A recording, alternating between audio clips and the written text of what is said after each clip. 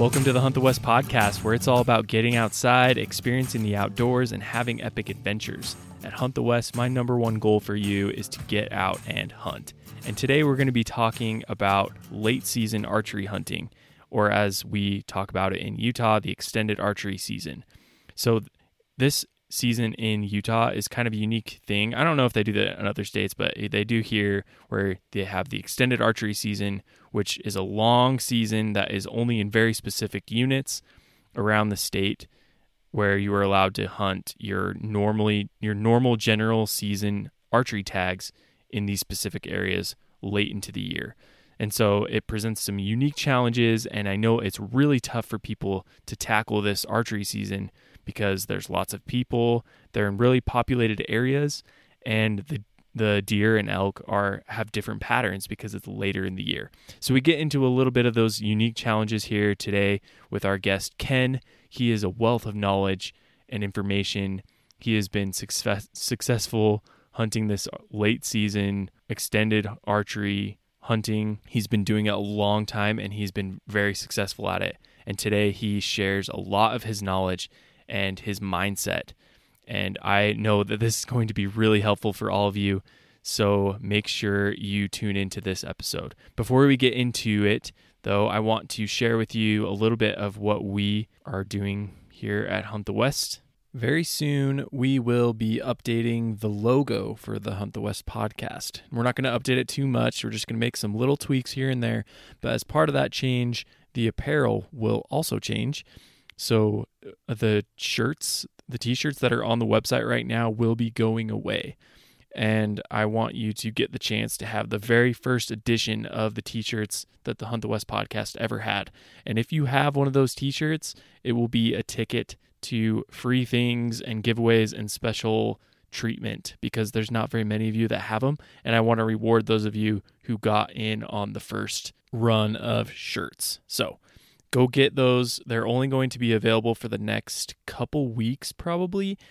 I don't know the timeline, so the sooner you do it, the better, and you will be rewarded if you get one of those shirts. So go to huntthewest.us/shop, get your first edition t-shirt. There's two colors, black and an army green. So we're going to be updating that logo, and those shirts will never be back ever again. So get on that now. And very soon we'll be having hats too. We're going to add some more apparel things. I want to do stickers and stuff too. Anyway, so go do that. huntthewest.us/shop. Grab yourself a t-shirt. But for now, we are going to talk extended archery hunting and late season archery tactics for elk and mule deer here with Kenneth Oedeker. All right, Ken, welcome to the Hunt the West podcast. How are you doing? Doing good. Thanks for having me on. Yeah, I'm excited to hear some of your stories, some of your experiences and stuff like that. It seems to me that, based on the Facebook group that we met in, that you were the guy to go to when it comes to extended archery hunting. Or at least you have a few buddies who think that you know some things. Yeah. So I keep getting told. Yeah, so we're going to get into that. But first, let's start out with you just introducing yourself, telling us who you are, what you do, and maybe how you started getting into hunting and kind of where your hunting background started. Okay. Yeah. My name's Kenneth Oedeker. Most people know me as the dark archer around the state. I build a lot of bowstrings for people in the state and some out of state. And kind of that was born out of me wanting to do everything on my own once again and start building my own bowstrings, and I was frustrated with that. And so that kind of turned into a little side gig here that's bigger than I ever could imagine it already. And so, and then that's how most people know me there. Hunting wise, nothing really too incredible growing up in necessarily. I kind of got a late start, I like to say, because my father hunted a little bit, but really we just kind of rifle hunted the same little chunk of kind of cabin community when I was growing up with him. And I never remember him killing a buck until I started archery hunting again. And I think he killed that in like 2004 or something. And so I finally killed a buck on the rifle hunt. I think we went down to Beaver. I think my dad's buddy took us down there, and I killed a little Forky down there finally on like my second year hunting. And then after that, kind of got into high school and, things get sideways and you don't necessarily do the things that you were doing normally. And kind of just got out of it for a bit because like I said, I wasn't really big into it anyway. I mean, it was basically a deer hunt for a couple weekends every year, driving around the same 2 or 3 roads, and that was it. So not like it was this really big outing, that was ingrained deep into me. It's like we go down the cabin and stick around for a few days and then be done. And so in my early 20s, actually the year before I got married, I told my buddy, I was like, well, I'd like to get back in hunting again, give it a go. And we'd archery hunted twice, like I was 14 or 15 or 15, 16 with my dad, and just using fingers, some early 80s bows, with like a wood riser and just heavy, clunky. And I was terrible at it. I'm still terrible at archery for the most part, despite what some people think. But my dad was actually really good at fingers. It was incredibly. Still shoots better than that. He could hold paper plate sized groupings at 50 yards, shooting fingers all day long. Shooting fingers on a compound bow. Wow. Which is what everybody used to do, right? Releases are a pretty new phenomenon in all reality. And I decided I couldn't shoot fingers at all.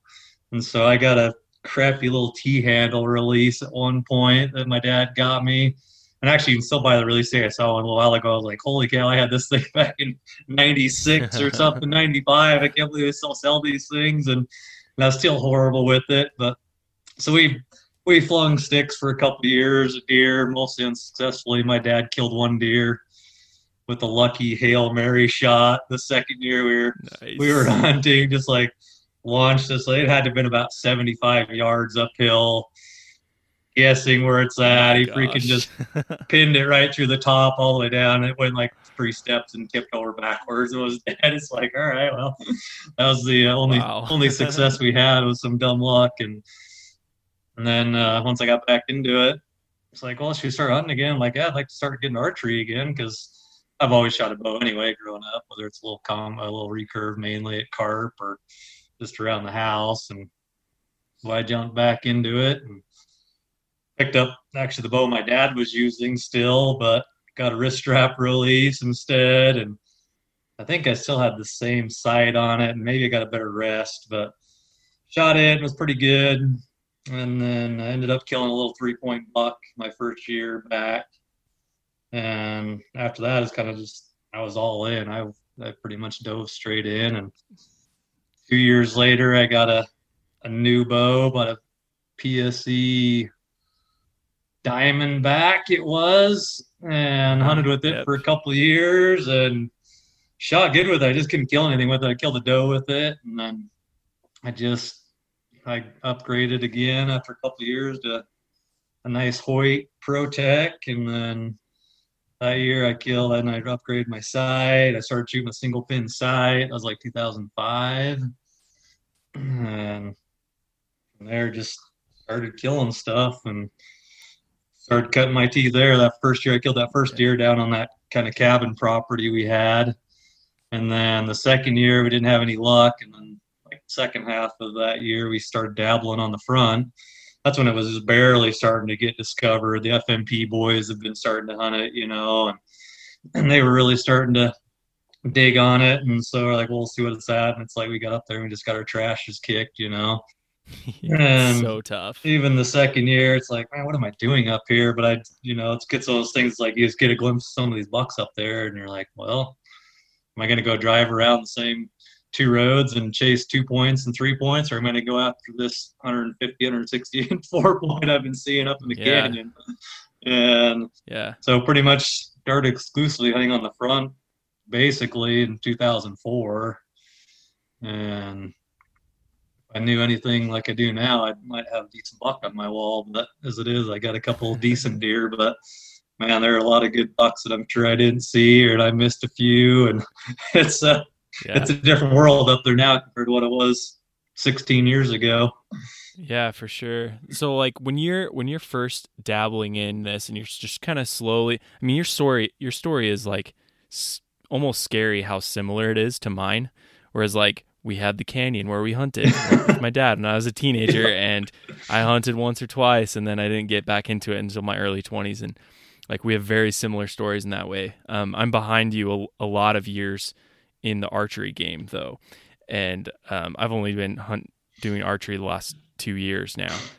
Kind of jumped on the bandwagon there, but so like when you're first dabbling in this archery thing, I mean, you said you'd been shooting archery for a long time, but when you started to seriously pursue animals, like specifically on the Wasatch Front, you're like, what are those things in archery that you're, or maybe not even archery, just in hunting those deer that you changed your tactics? What are the lessons that you had? Like, what was your mindset shift? What kind of changed from hunting the same two roads to hunting the front?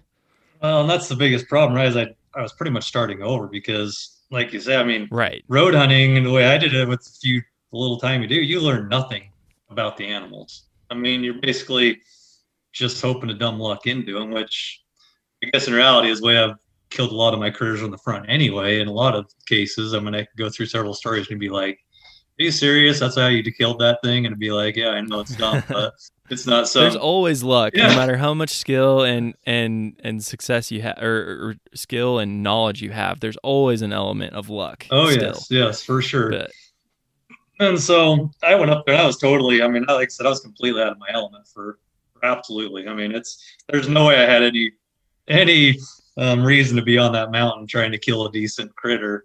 I mean, it was just all a bunch of just pain and agony of learning. And even now I still don't do good enough at learning everything I need to. The biggest thing is I don't spend enough preseason time up there, you know.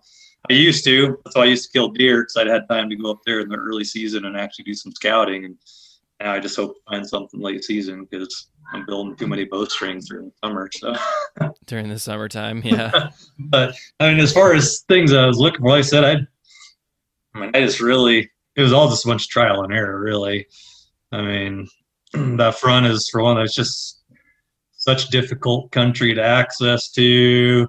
I mean, the biggest thing you learn is just time on the mountain, right? I mean, whether it's learning the patterns of the deer or learning the area on escape routes, or even just the country to still hunt through, so you can go through and during the day in a bedding area, all that stuff, shelves and trails that you can use to access deer that you do potentially spot, and knowing where they're going to feed to and from if you see them in one spot. And I mean, that's really the biggest thing is needed on that mountain, no matter what. I mean, you could be the best guy in the world at stalking in on something, but that doesn't necessarily always work. I mean, they don't necessarily stay in the same spot. A lot of guys do have success up there for sure doing that and spotting them and sneaking in on them. But at some point during the year, that, now, especially now on the front, there's just so much pressure.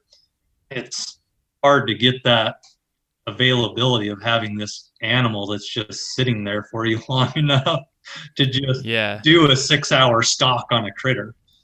Exactly, because the unique challenge on the front, if we had to like sum it up in just a few things, there's a ton of challenges, but it's like, it's by and large, it's really steep, really thick, and so in order to glass something, you have to be on like the opposite side of the canyon, or so you're going to be really far away, or if you're close enough, it's still super steep and thick, and so it's going to take you a long time, and with lots of pressure, that just gives the animal a lot more time, or a lot more opportunities to move, and you a lot less time to get in on it for a spot and stalk style. So is that something you kind of had to adjust your tactics on and go more of a understanding travel corridors and feeding and bedding areas, and then ambushing them in those areas, or a little bit? I mean, yeah, that's, you know, I'm, even after all these years of an archery hunter, my patience is really crappy. It really is. It is getting a little better, but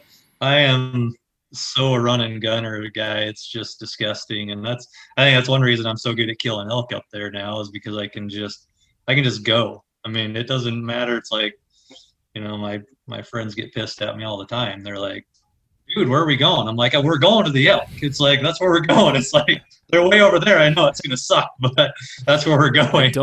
Don't think about getting it down and how we're going to get it Yeah. out. Just that's where they are. Yep. That's where we're going. And so, I mean, most of my deer, even, I mean, I did kill one deer in a ground blind one year. One of my better bucks. That was, well, once again, dumb luck. I was up there trying to kill a cow elk that I'd had just oceans of elk pictures for like 2 months straight, and then not another elk walked through that opening for about a week before the hunt and 2 months after the hunt. So I was sitting there, and this buck and his two buddies stumbled into my opening with all the pressure, I guess, around, and to be able to whack him at 24 yards, but other than that, usually I'm either still hunting them. I do some spot and stalk, but a lot of my critters actually up there have been killed by still hunting, surprisingly enough, which a lot of people say, well, they call it still hunting because you're still always hunting. But I've had a good luck at just slowly creeping through and running into critters somehow. So what are some lessons that you've learned as you've refined your technique and your style for still hunting? What are some things that you've learned that are really helpful in getting it done still hunting? You're never slow enough, and I can never be slow enough. And no matter how hard I try, and it's always that last point when you give up that all of a sudden something pops up for whatever reason. Doesn't matter how far you've gone. You could be all the way through the stand of trees, and you just go a little faster, and the damn thing would pop up in the middle of the grass flat right in front of you, probably. Yeah. So, I mean, it's just, you just never know. I mean, I've had times where I've been at light going through some place and I can't get on a critter to save my life. And then all of a sudden you go crashing through something, and all of a sudden it's standing there in front of you 20 yards away, like giving you enough time to get an arrow out and whack it. I have not yet to figure out a reasonable explanation for how I've killed several of my critters, for sure. So would you suggest just keep doing it and try and stay patient and just keep going through? That's all you can do, right? That's why I said, I mean, success on the front is all about time on the mountain. That is, I mean, in general, and archery hunting in general, that's the way it is. But on the front, for me anyway, it's applied way more. I mean, I can go, seems like every time I get away from the front, I hunt some similar species elsewhere. It always seems like it's far easier to locate them and be potentially successful on them after you've spent so many years chasing critters on the front, just because the front is just so incredibly difficult to manage as an archery hunter, between the inaccessibility and the terrain and how thick it is. It's just, and the scarcity of animals and the pressure, right? I mean, you got day hikers, you got hunters, you got mountain bikers. I mean, you just got everything just piled into that mountain, and it can be incredibly frustrating. And at the same time, you can have the greatest luck in the world sometimes. It's like anywhere, but it always seems like you go out of the front, and it's like things get significantly easier if you've been just trying to spend all your time on the front. Yeah, for sure. I mean, I haven't spent a ton of time hunting the front, but I've spent a lot of time hiking through it and looking at it. I mean, it's close. That's where everyone lives, right? Yep. That's like, so I've always imagined, I know, like way back in the day, it was my dad's uncle who killed a giant buck back when you could use a rifle on the front. And, he killed a giant buck, and I can see it from my parents' house, like the grove of trees. It's way up high on the mountain, but my dad always talked about how his uncle had killed this giant buck up in those trees. And I've always wanted to get up there, but man, just getting up there, I don't even know, like just getting up there is a task. Yep. And then you got to start hunting. So, and then you add in the pressure from hikers and bikers, like you said. That's where all the people are too. So every trail that you would use to access it, there's also a lot of people. So it just presents a lot of unique challenges. And, but I mean, that's why they let you hunt it, right? That's why it's that's why it's an extended archery unit, an area, is because the success rate is so low that they just kind of let everybody do it. Oh yeah. And but it presents all those challenges. So, when you have, I think we've been mostly talking about deer, but yeah, have you had success hunting elk too, extended archery? Oh yeah, I've actually probably got more success hunting elk up there than deer. I mean, I think I've killed. Oh really? It's gonna add up. I can't remember how many. I think I've killed.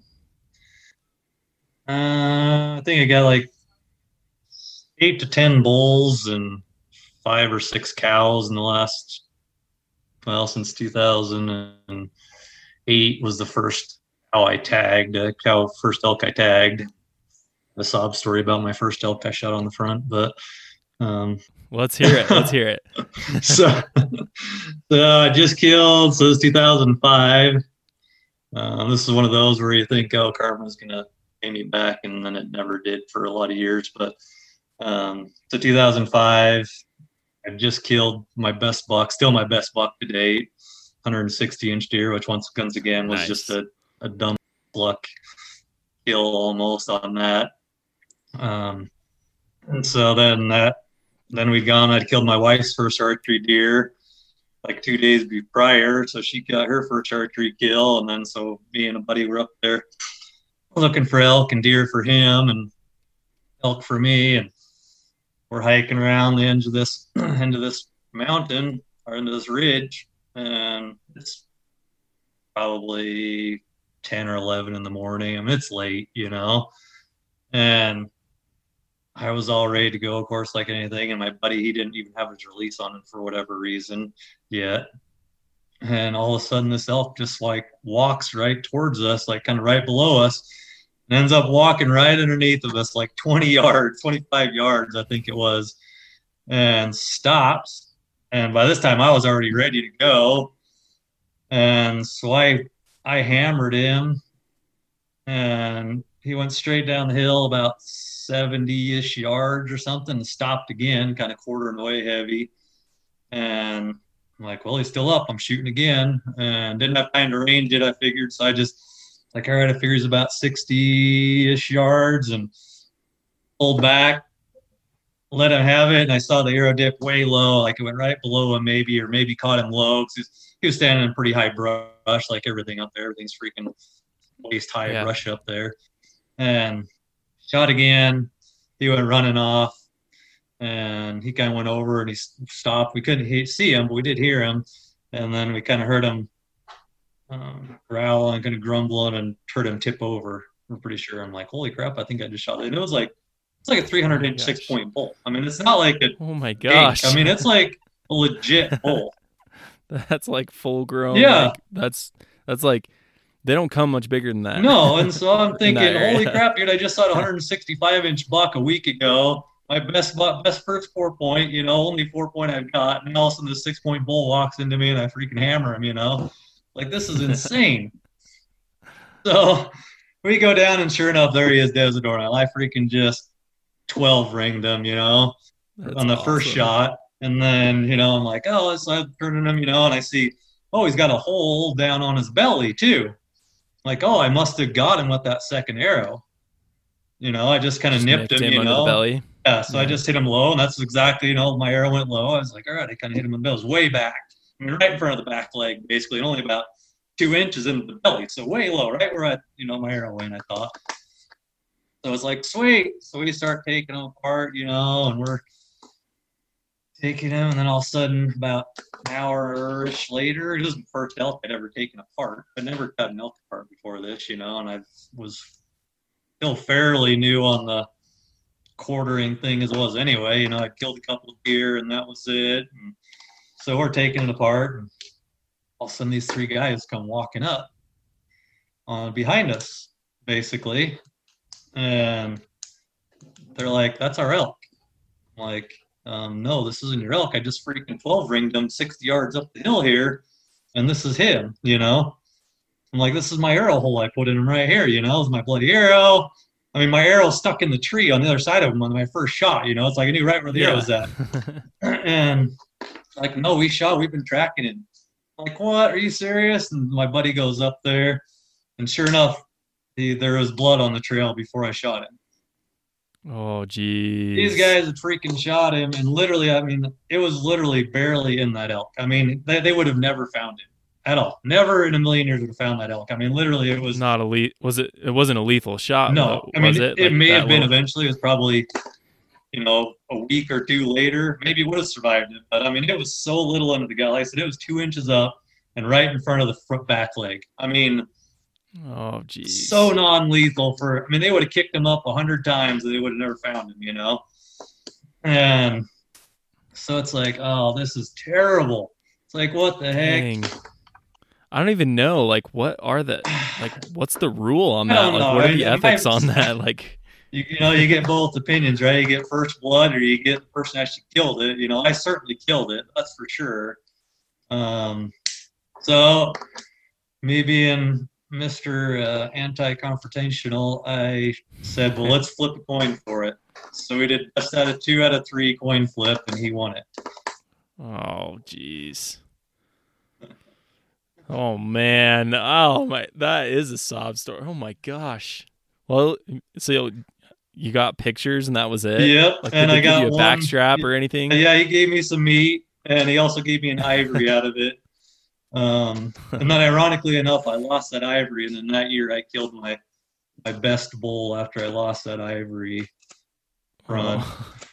Oh. But yeah, it was an insane. I mean, you want to talk about a crazy story to start out your elk hunting career? That is nuts. So I figured, all right, well, karma will pay me back, and I'll kill an elk. You know, well, I finally killed a cow 3 years later up there, and then it took me another 2 years to kill a bull, so it didn't quite pay me back as fast as I was hoping it was going to. Yeah. So as far as tactics going for late season, what time of year are you hunting these elk? What's kind of your game plan going into these hunts? So as far as like overall strategy, I mean, that was the earliest I ever killed an elk for sure. I mean, I think that was the third weekend, maybe. Might have been the second. It had to have been the third weekend. Because I killed my deer the opening weekend. My wife killed her the second. And then that would have been the third weekend. So like first week of September? So that would have been, the first week of September then. Okay. I have killed a cow. I did kill a cow up there the first week on Thursday after the hunt, the first Thursday of the hunt. Once again, dumb luck on that. And then, I mean, once again, you kind of know where the elk like to hang out. And so you work your way through those areas. You just hope you're quiet enough to come up on something. And I did, thankfully enough. Ironically enough, that was the same year I killed that buck from that ground blind that I was waiting for cows. And they disappeared on me, and I killed that buck. And then went back to go check my trail camera. Cause I'm like, are they even coming through here? And if they weren't, there hadn't been another elk on there in the last, week. And I'm like, well, I'm going to walk around the mountain, and walked around the mountain, ended up finding a couple cows, ended up killing one. But so for the most part, though, up there, I've learned that I don't even mess with the elk until basically late season. I mean, I used to have 5 to 7 years ago, October was a good month for me. Now October, it's just, there's just too many people now. I mean, I think it's most of it. And I think the elk has just changed. I mean, in general, I think elk in general, I think throughout the state, and a lot of these people can complain about the lack of elk. And I just think people underestimate how smart elk are. And when you chase and kill elk in a certain spot for so long, they eventually learn that, hey, if I go over to this spot, I don't get pestered as much. And so they just don't even come back to that place at some point. And so I'll always have my tag because, dumber things have happened as far as, when you'll have an elk run by you on the front. Yeah. But I pretty much don't even get serious with it until mid-October. And even then, it's like, all right, I'll go and see. Even some years, I'll go up there starting October, and I'll see elk all the time. Just kind of hit and miss. December 10th, and I'll finally start seeing elk, I mean, it's literally that bipolar up there for me. I mean, that's why I tell people all the time. Elk are where they are when they're there. And that's the best explanation you're going to get for elk hunting. So as far as finding them goes, I mean, I'm sure you have like key areas where you've seen them before and you like have your areas where you want to check out. Are trail cams part of that strategy? Is that like an integral part of your strategy, having trail cams and looking around and checking them? It is not. I'm not a big trail camera guy. I'd like to, but I just don't have enough time for them most of the time. I think they're adequate for the elk hunting on the front. They move too much. They're in too big of a rotation. Even if they end up in the same spot, potentially in the same area again, it'll probably be most likely once the hunts start anyway. Best case scenario, it'll be every week, maybe. It's that crazy. I mean, and there's a couple spots, once it gets really late, you get a lot of snow, they're going to be there a little more consistently. Oh, can you still hear me okay? My internet. Yeah. It cut out for a second there, but I can still hear you. Okay. All right. Yeah. And so, I mean, yeah, like I said, when you get to late season, it's definitely more consistent. So would you, are you talking early November, mid-November? Once it starts snowing a little bit? Yeah, usually, and it all depends, right? I mean, and consistent means, okay, maybe I'll see them up in this area twice over a week, They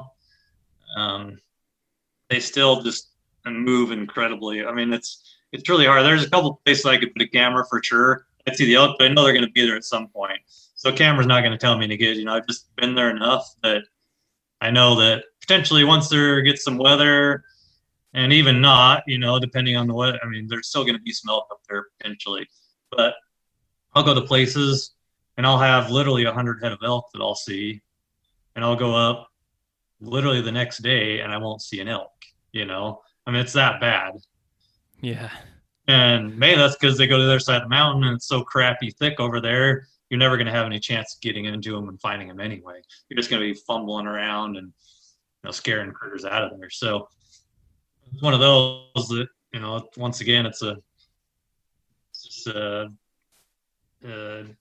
insanity test. It's like, how many times can you hike up to this hill and hope there's going to be elk there, really? And you just keep checking all your spots and you hope you intersect with them, and you hope maybe they'll stick around for a week at some point, and a couple times maybe you'll have 2 chances at them, and that 3 or 4 times you go up in there, and other times you don't. You get 1 chance, and then someone else bumps in there the next day, and they're out of there for a bit, and maybe they'll be back in there another 2 weeks after they get bumped from somewhere else. So the weather warms up, and then they get back in that area because the snow's melted off the side of the hill, maybe, or whatever. And that could be 3 miles away, and that could be 10 miles away. Yeah. So as you approach that, are you just like, okay, there's not any elk here right now, but there's fresh sign here, or there's a few day old sign in here, so I'm going to just keep moving until I find them, trying to figure out where they're most likely have gone? How do you kind of tackle that approach? Yeah, and that's, once again, especially once the snow falls, right, it's usually pretty easy to tell where a herd of elk is, especially when you run into the big herd, it's like you can see them from across the canyon. It's like, oh, the elk have been over there. The same thing, it's like, they've just barely been there, but it's like, all right, they could have gone several places. And once again, you just kind of start checking off your area. It's like, all right, it's getting more snow, so they're probably going to head down this way. A little less snow, but then like I said, the big determining factor, like all this, right, is the pressure. I mean, the cows can't stand quite as much. They can still a lot of those bulls. I mean, I've chased bulls in snow that was up above my waist, and they're just chilling up there. having a good time because they can nuts. handle that, And I said the bull hunting isn't near as good as it used to be for sure. I mean, I remember going back to some areas, and I said it doesn't matter the time of the year. You start going back in there in November, and you're going to see 6 to 12 bulls guaranteed about every time you went in there. And a couple of them would be pretty legit bulls, I mean, 300 plus bulls for sure. And the others were not really slouches either. But and now it's weird. All the cows have moved in there with the bulls, and which is kind of odd. I mean, now it's very rarely I see the bulls without the cows late season, which is kind of contrary to most of the logic up there. Yeah, because usually they hang out in bachelor groups, they like get in those sanctuaries and find those little pockets where they're not getting bothered, and they hold up with a bunch of bulls, and the cows are down lower in the valleys. And and I know there's some spots still that you will get those bull sanctuaries for certain. I mean, I do have a couple areas that I know that the bulls will do that, absolutely.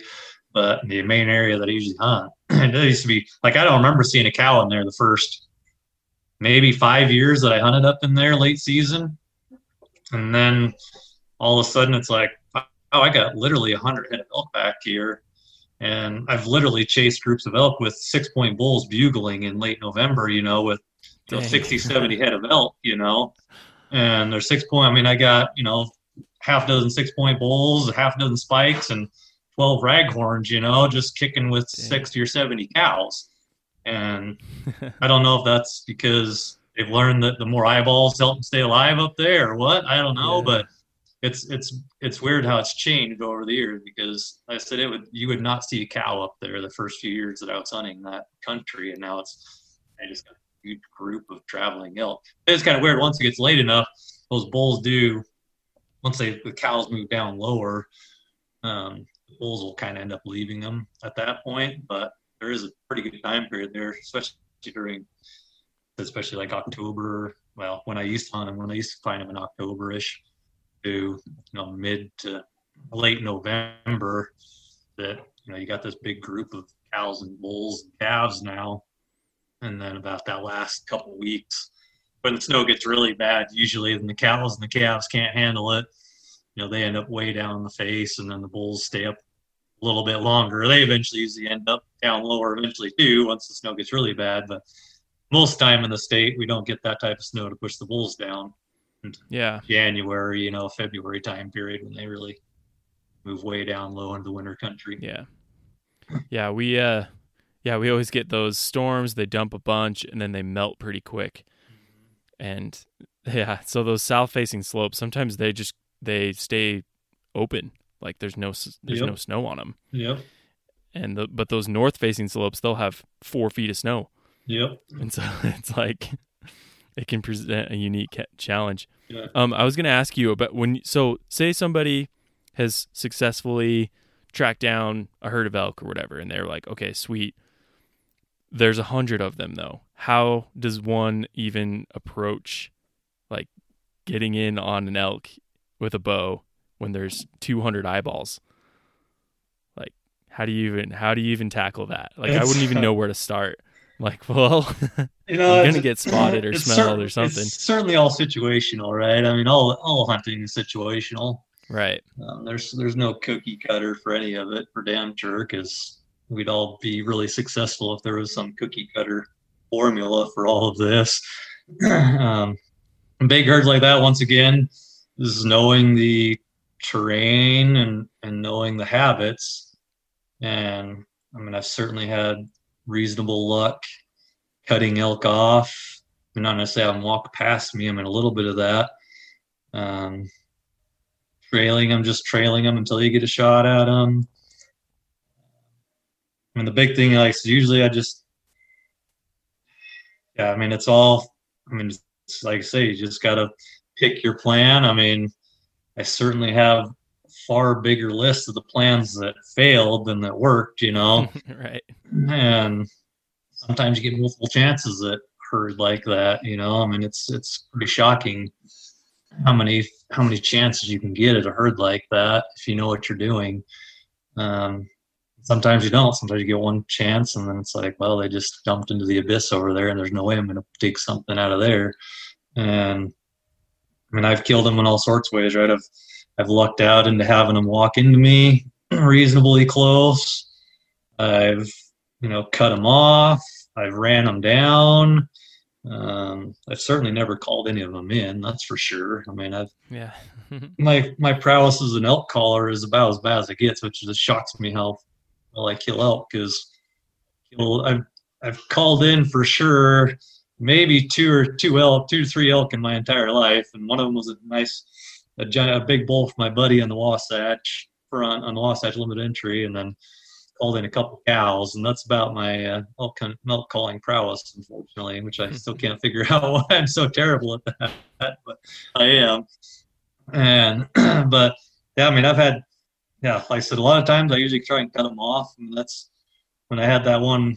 I always had a couple areas that were always good in mid-October-ish, right about this time. But first week of October to the end of October, I'd go up there. It was really close. Stupid how easy it was to access it.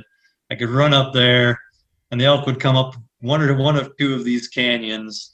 I'd sit in between the canyons. I'd wait to see where they were coming up, and I'd try to run around and get in front of them as they're going over the top, because, obviously we always know the wind goes down in the morning, and so you couldn't be above them early. I had to be in the middle of it, so then my wind wouldn't catch them, and they'd basically kind of have to run around and time it to try and cut them off as they're going over the top, And I've successfully done that a little bit, for sure. More times than not, they still move way faster than you can get around to them, and they end up over the top and in the country that you just know you don't have much of a chance to, and you don't want to go into, because once again, you're like, yeah, I got to pull it out of there. And so you don't, I've still done plenty of stupid things, killing critters in stupid places, yeah. But I try to make some reasonable decisions occasionally, despite what my friends will tell you. But so that's, I've used that way a lot, and that, I got one area that no matter what, that's always a good tactic in that area. I know the habits enough. I know where they usually like to go enough that I can usually get in front of them reasonably, I guess, in front of them. But, you just, at some point, they always zig when you zag, and all of a sudden you got to pivot on your strategy, and they pivot into a spot that makes it impossible to get to them, because all of a sudden you got 80 or 200 eyeballs and ears and noses picking you off at some point, Right. Yeah. And I mean, yeah. And like I said, that late season stuff is usually a little more open because they're up there on the open hillsides, and so it's really a tough game. It's all, like I said, once again, it's a numbers game.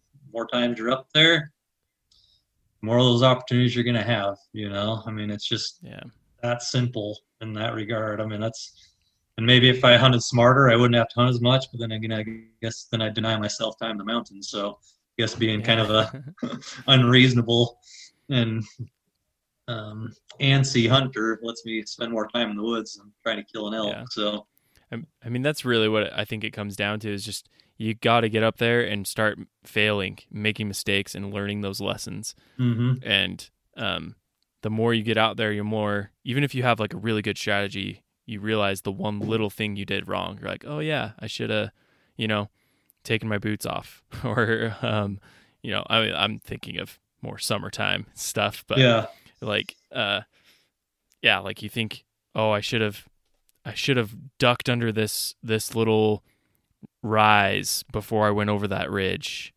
instead of just going up over the top, so they spotted me. Like all those little things that you learn. Like, I mean, I have countless stories like that. We're like, oh yeah, they're running away from me right now because I was dumb. And yeah, so like it's like you were saying earlier, is like there's no real formula for it. You just got to get out and try a bunch of stuff and see what works. Yep. And it helps if you're in shape and you can run to the top of the mountain and cut them off. Oh yeah, absolutely. I mean, that's certainly a huge part of it. My friends like to call me a mountain goat, and shows for whatever reason. I don't know why I'm so good at it, but I am good at hiking for whatever reason. and it's just, yeah, you get out there and grind it out. And some days it's easy. I mean, I've killed elk half mile from the road, and I've killed elk 6 miles from the truck. I mean, it all kind of depends on how lucky you are that day and where you find them, and how it all works out. And like I said, I've had a lot of good luck over the years, and people helping me out. Had some strangers pack out an elk once on their horse for me, and then I lucked into. I've had that for me too. Oh man, just a bunch of good friends and I've gotten a bunch of friends in archery over the years for sure. And all my storytelling is infectious, they say, and so several friends have jumped into it. And I've recruited packers over the years. Yeah. Well, you just got another one for me. Anytime you need something out packed out, I'm there, man. Yeah. And you've definitely got a few friends on Facebook who really wanted you to be on this podcast. So. Well, tell us a little bit about your bowstring gig that you're running, and so if guys want to get in contact with you and get a sweet bowstring, where do they need to go and that kind of stuff? So basically, for the most part, I do all my stuff through Facebook or Instagram. You can find me at Dark Archer Customs on there, and that's usually the way most people get a hold of me. And if you want to come down here, I'm in Lehigh, and I can also ship strings as well. If you got your own press and want to do your own thing, I can certainly ship strings for you. But give me a call or message me, and get you hooked up with some strings for your bow. I have most bows I can build for. Get some strange ones occasionally that no one's built string for in 20 years, and so some of those can be a struggle. But a lot of them I can get the specs for them. So yeah, go and give me a call. And I also install and tune them as well. So if you need that done, I can offer that service as well. Cool. We'll link Dark Archer Customs in the description of this podcast, and we'll link all your info there too, so people can just click on it and check you out if they want. Cool. Any closing thoughts? Anything you want to help newbies out with? Maybe any words of wisdom? I mean, you've already blessed us a lot with all your wisdom, but that's the biggest thing is just getting out there and just hiking, right? I mean, it's just. I'm kind of been a bad example the last few years. I just don't get out there a whole lot, but thankfully I've spent some time over there. So it's one of those, even now, it's like I struggle to get out during this time of the year because I just know it's so terrible hunting out there. For the most part, it's dry. There's still leaves on there. You can't take a step without sounding like a freight train going through there. And the chance of seeing anything are so slim that I really kind of slack off this middle part of this extended hunt. But I've had other, this year's been bad too with all the other irons in the fire I've had. But I think the big thing is just, finding your way up there, right? I mean, I started out, I'd never backpack hunted before I started hunting the front. I never really hiked very much. Bow wise, I just kept learning. That's the biggest thing, right? Is know your equipment, get confidence in your equipment. I tell people all the time, the more you know about your bow, more apt you're going to be successful, because something goes wrong, you can diagnose it instead of sitting there stewing on what is happening. You can say, oh, well, I know maybe I can tweak this a little bit, whether it's maybe you're doing something wrong in your form or even a tuning issue. I mean, bows aren't infallible. I mean, they will come out of tune occasionally, and some will get bumped. I mean, the front is not kind to equipment any stretch. Scrub up is the worst. You always want to keep an eye on your equipment, and shoot some arrows occasionally and make sure things look like they're still dialed in. Hiking wise, it's like one of those things, right? I mean, I used to be big into running once again when I had time, and running helped, I guess, a little bit for hiking, but it really doesn't translate, right? I mean, I'd say maybe it helped me recover a little bit faster from hiking, but I wouldn't say it helped me actually hike. It's like you just got to get on that grade and just crank it out. I mean, and next thing is trekking poles. Like, I know most people, it's kind of getting a big thing now is the hippie sticks, but I mean, I had a buddy Dude, introduce I'm all for them, dude. Yeah, I had a I'm buddy all introduce for him 'em. to me on my mountain goat hunt. He's like, dude, he's like, if I'm going back in there with you, he's like, you're taking some trekking poles. I'm like, why do I need them? Like, and that was after that. It's like, why have I not been using these? You know, this is stupid. And I will religiously use my trekking poles until I get my bow in my hand. You know, at first light, basically. You know, once my bow's in my hand, then they're on the pack. But if I'm hiking in or out, my sticks are on my hand. You know, if I'm in legal shooting light, though, I got my bow on my bow on me. And that's another thing too, right? Is when you're hiking around, it's like if I can legally shoot something, if it's legal shooting light and I got a tag for it, my bow is in my hand. Absolutely, 100%. Yeah. I mean, we've all know someone or all had the problem of, oh well, I just put my bow in my pack, and I had a good buddy. He left us. He had to go back hiking down, and there's this 4-point stand right in the middle of the freaking road on him because he's hiking out and his bow's on his pack.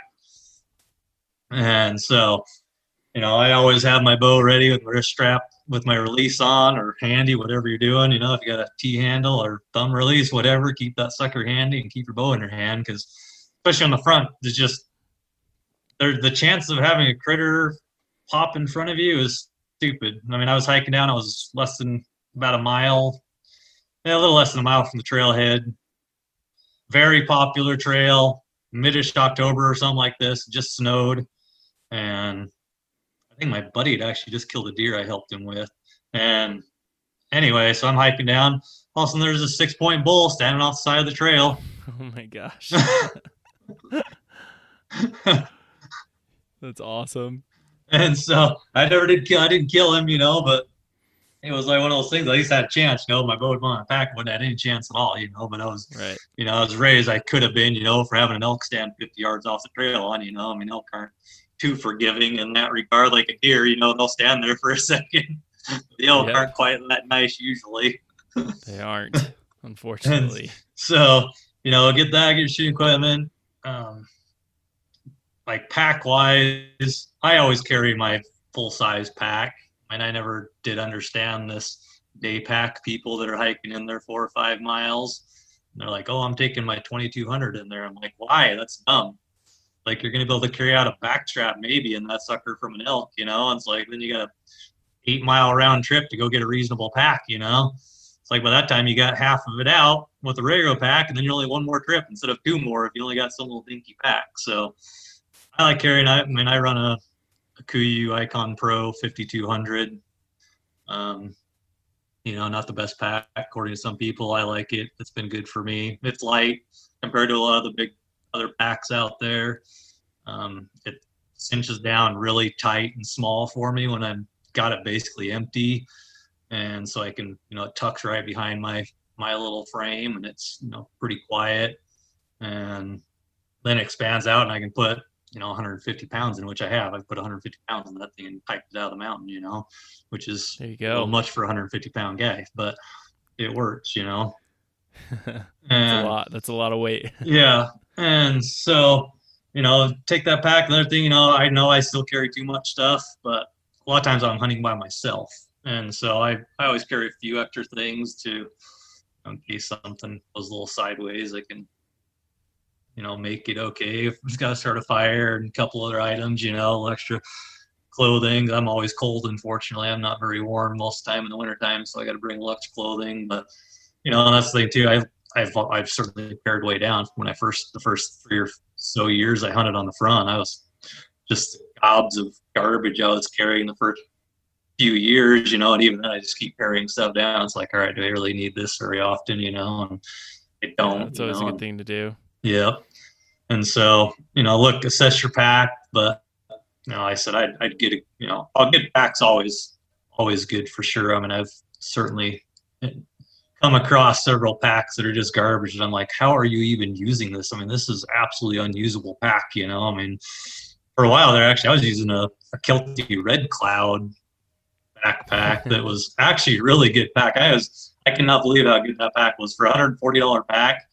I loaded that thing with 100 to 140 pounds, probably over a dozen times, and plus another 2 dozen times of, you know, 80 to 100 pounds before it finally ripped the waist belt off of it, but it lasted maybe 7 or 8 years, of Yeah. hard use. And it was still a very comfortable pack to use, and it was light when it was empty. And so it was still better than, an old army rucksack or something like that by a long Yeah. stretch. And so, packs are a big deal for sure. And then, see, I had something else in my mind here that I was going to mention. And that's another thing, right? Being by myself. I mean, that's usually that probably,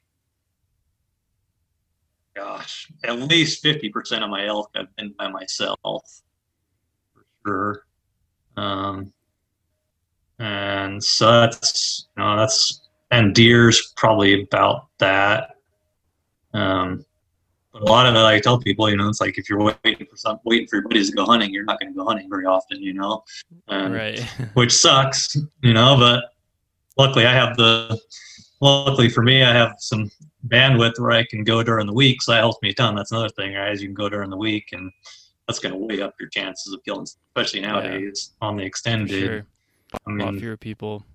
I almost won't even go on the weekends unless I'm planning on hiking in there 5-6 miles, which is a little uppity, but it's just the way it is, right? If you got that option during the week, and even then now, that's still getting crazy during the week. It still shocks me the amount of people that are up there during the week. Yeah, especially when now with work from home stuff and lockdown stuff, it's like people are kind of home a lot more. And they're like, oh, if I just work from home, I can do the Zoom meeting and then go out. Yeah, it's going to be interesting this year for absolutely sure on that, because the outdoors is already psycho enough this year. Oh yeah, I've never seen so many people this year. I'm like, hey, this was like an almost private trail that I used to go on, and now there's tons of people.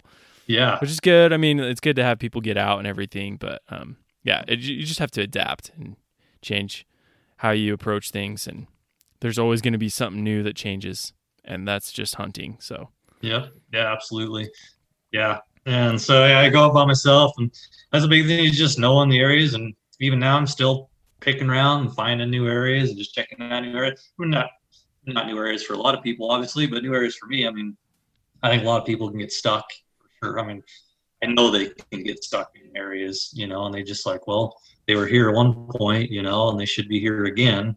And that's probably not true anymore, right? I mean, it's just, you can't get stuck in an area. It's just, you got to expand out, and those other areas are probably going to suck more. I mean, not many people start in the areas that suck to go into, right? I mean, most people get started off in the easy areas. All right, this is a good trail. It's not too steep. It's fairly decent country to hunt in. I can glass some areas. And that's where the majority of people hunt. And so you get stuck in there and you're like, well, I know this place. I know the deer like to come down that draw. I know they feed across here. And so they don't want to leave that, because they're like, well, if I go over there, I got to go another 2,000 vertical feet. And then I can't glass anything but this little chunk, or I got to just hike through there. And then, so you got, maybe 2 or 3 years of new learning curve on that area. And it's daunting. It is for sure. But, I certainly want to expand out. That's hard to do even for me. I mean, I still struggle. It's like I still want to hit my home bases, and it's just usually not as good anymore as what they used to be. Yeah, so it's so hard. It's so those areas out. Yeah, it's hard not to go back to those areas. You're like, well, this one time on this wallow, there was a giant buck or giant bull at this wallow, and you're like, want to go check it out and see if that bull is there again for some reason, like today. And it's hard to get out of that rut that we get into, but this is all super, super great advice. I am so glad. I know that guys are going to love this episode. It's just jam-packed full of tips and tricks and mindset things. So we'll be sure to link all that stuff that we mentioned in the podcast notes. And thanks for coming on, Ken. This has been awesome. No problem. Hope you have some luck up there this year. And maybe we can get together and share some hills sometime there. Yeah, that'd be great. All right, I hope you guys enjoyed that episode with Ken. He is obviously just a wealth of knowledge on hunting, especially that extended archery season. I mean, he's been successful so many times. I know I learned a lot in that episode. I'm sure you guys did too. So be sure to hit up Dark Archer Customs if you're looking for a bowstring, and I'll leave a link to that in the description or in the show notes, whatever you call that, in the show notes, in whatever podcast app you're listening. There will be a link for that, as well as everything you need with regard to this episode will be at huntthewest.us/40. This is episode 40, huntthewest.us/40, and you can find all the relevant information there as well.